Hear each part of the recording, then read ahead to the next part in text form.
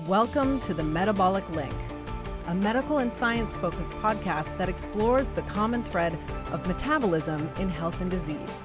This is where science meets society. Hello and welcome to the very first episode of the Metabolic Link. We are thrilled to be here with you today. And thank you so much for joining us on this exciting first episode. This has been a long time in the making. There is so much to talk about when it comes to the science on metabolic health and metabolic-based therapies that really we've been discussing this podcast for some time, and finally it's out in the world. So thank you for being here. And I want to mention that we're going to be doing frequent episodes, not just with the three of us, but also with world-renowned experts who can dive into their area of research or even maybe clinical application. We're going to be offering presentations through this podcast. And you're going to be seeing a lot of deep dives into the research and its potential in the real world. I think that's really a key important area too. And some of these episodes, you'll be able to earn continuing medical education credits as well, which is a big deal for some of you out there. But before we dive in, why don't we first introduce ourselves and a little bit about our background? Dom, would you like to kick it off? Yeah. Dominic D'Agostino. I'm associate professor at USF, Morsani College of Medicine, also research associate at Institute for Human and Machine Cognition. And our lab has been very passionate and kind of down in the weeds on metabolic-based research, and really passionate about moving the science to application and also the educational outreach associated with that science and the application. And I'm just very excited to bring this information with my friends here to you. My name is Angela Poff. I'm a research associate at University of South Florida. I work with Dominic there. He was my PhD mentor and postdoc mentor, and I've continued to work with him since then. And our lab really, as he mentioned, focuses on non-toxic novel methods of targeting metabolism. I have a big focus and interest in cancer metabolism specifically, and our lab also does a lot of neurological disease research as well. So we are kind of like a metabolism lab with a very broad research focus. And I'm very interested and excited about education, and that's something that I've kind of put a lot of effort towards in the past few years. Victoria and I founded Metabolic Health Initiative together, which is a organization that puts out educational content related to metabolic health. And we host the annual medical scientific conference called Metabolic Health Summit. And so this podcast is a fun kind of extension of what we've all been doing over the past, decade plus of our lives, getting information about metabolic and metabolic health and therapies into the world, because we think it's very important to do so. Absolutely. And I'm Victoria Field. I have a little bit more of an eclectic background compared to these two. Actually got my career started the first 7 years of it. I was an NBC affiliate news reporter and anchor who was simultaneously running several fitness and nutrition-based businesses alongside my husband, where we coached everything from, the person wanting to lose weight all the way to athletes, professional athletes. I later got out of television and ended up getting my pro card and competed as a professional athlete in the fitness and bodybuilding world. And around that time, met some people in the industry, the fitness world, that allowed for me to transition into cancer research. So I really wanted to do even more than what I was doing in the nutrition space and really help people on a very deep level.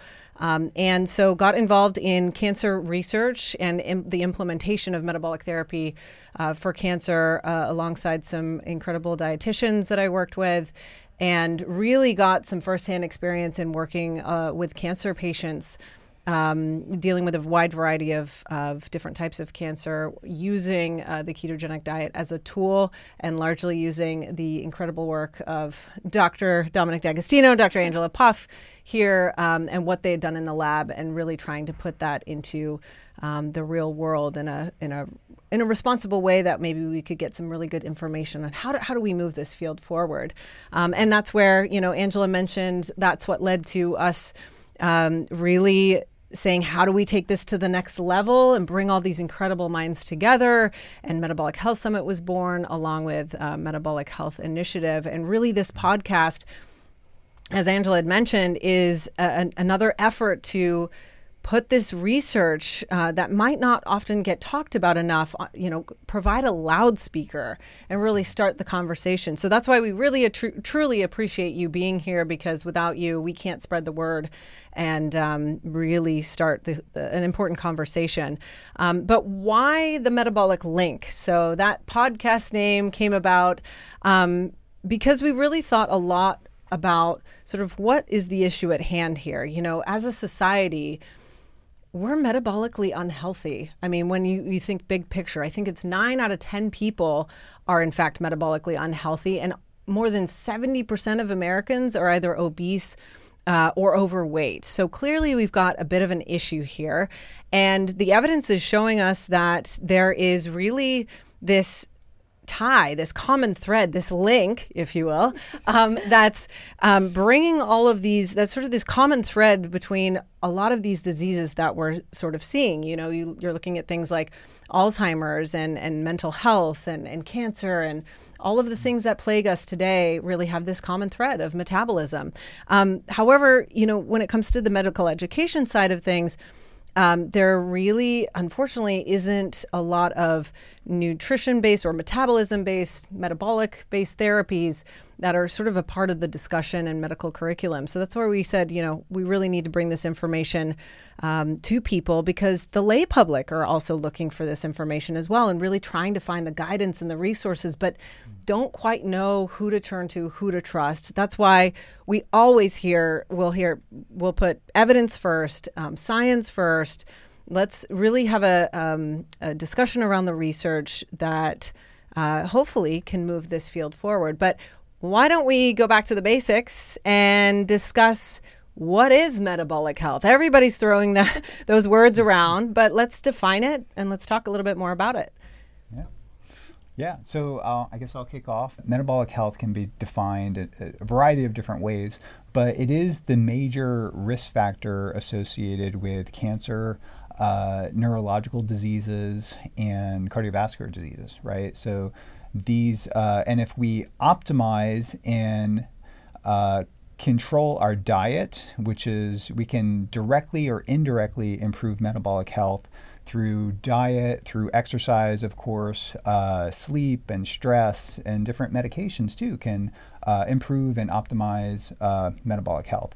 If we can do that and get a handle on our metabolic health, then that can prevent us from early onset of age-related chronic diseases, and neurological being high on the list of things that we study, cancer and cardiovascular disease. So there are a variety of different biomarkers that we'll be talking about through our discussions here, and how to measure them, what the optimal ranges are, and different strategies that we can use through dietary interventions, and that not just the ketogenic diet, but there are a wide variety of dietary interventions, exercise, sleep, and medications like I had mentioned.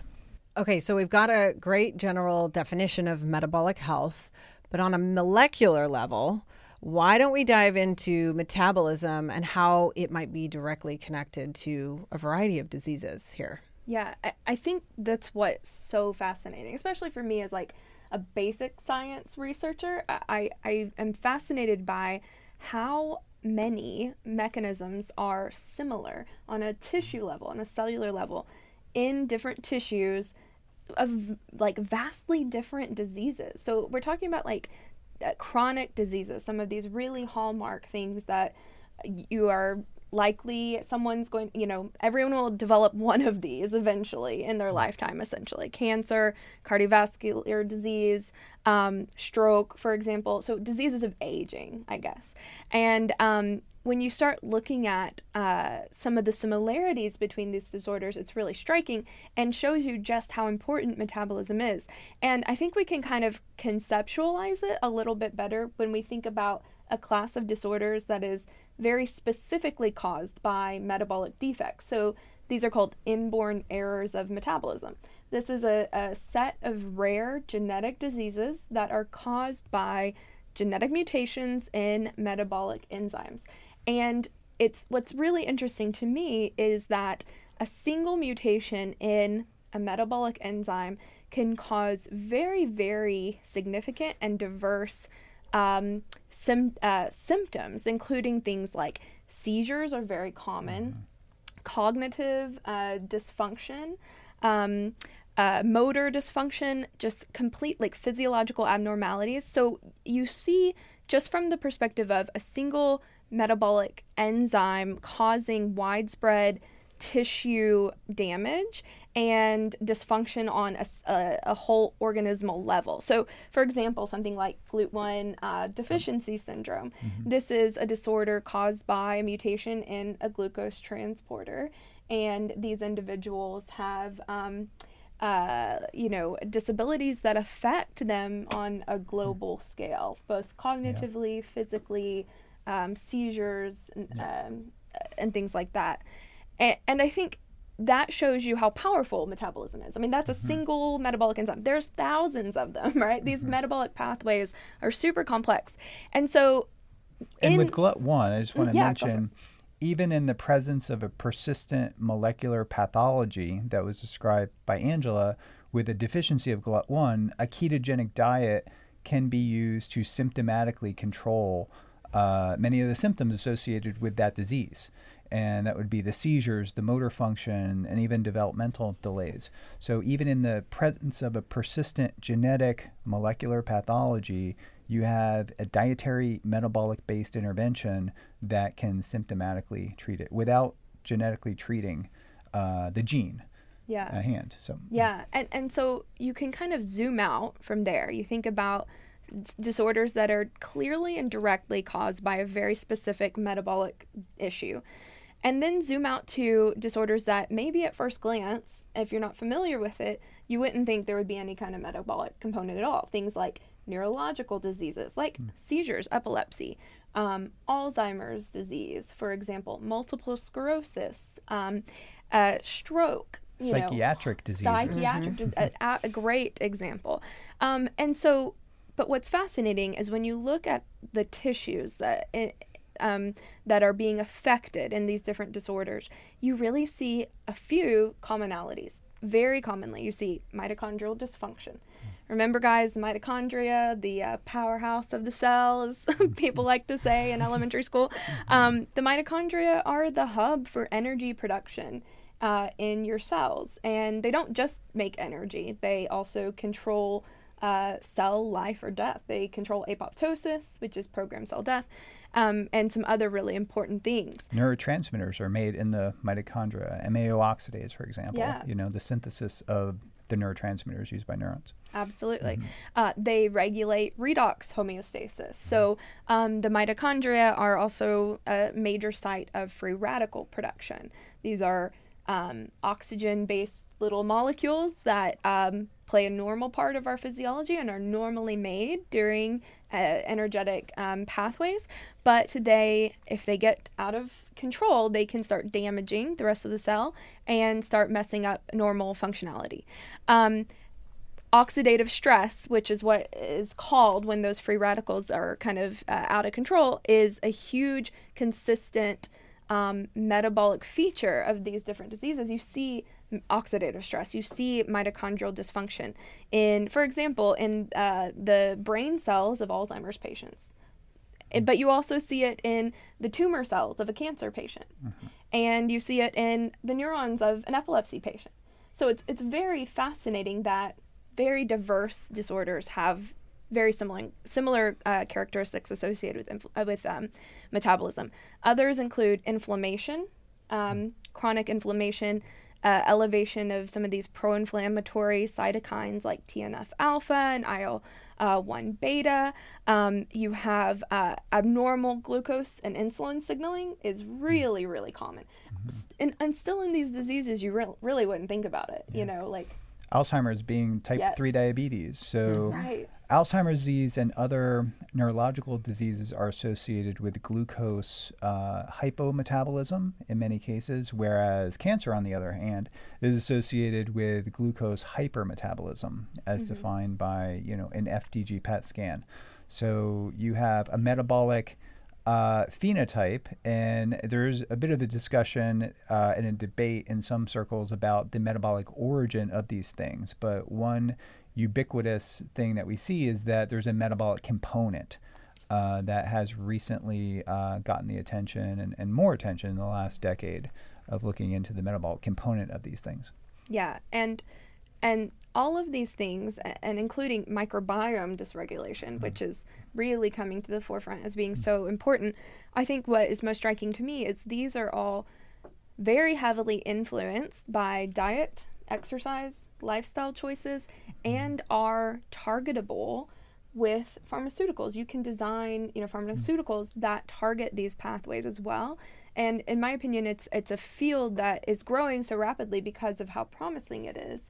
And it was perhaps not given as much, thought in the past. And I think just understanding that that metabolism and metabolic dysfunction is really a common feature between all of these different disorders makes it so promising as a therapeutic target. Yeah, it's really clear that there is this common thread that is tying everything sort of together, or metabolic link, if you will, and hence why we're here and why we're really trying to spread the message around this research, elevate the science, bring the experts together. So in addition to the three of us taking deep dives into the research, we'll also be bringing in the experts that are either in the lab or in the clinic applying this information. So it's really going to be a great, diverse podcast that explores evidence and puts the science first above all else. And I cannot wait to be on this journey with all of you, as well as you two. I think this is going to be, it's really an exciting time for our field, and really looking forward to pushing this forward in a big way. So thank you all for listening to our podcast. Make sure you follow and subscribe. All of the places that you might listen and consume a podcast will be there. Follow us on social media, like, comment, and maybe even leave us a review for the podcast as well. And we look forward to seeing you very soon. And thanks so much for listening. Thank you. Thanks.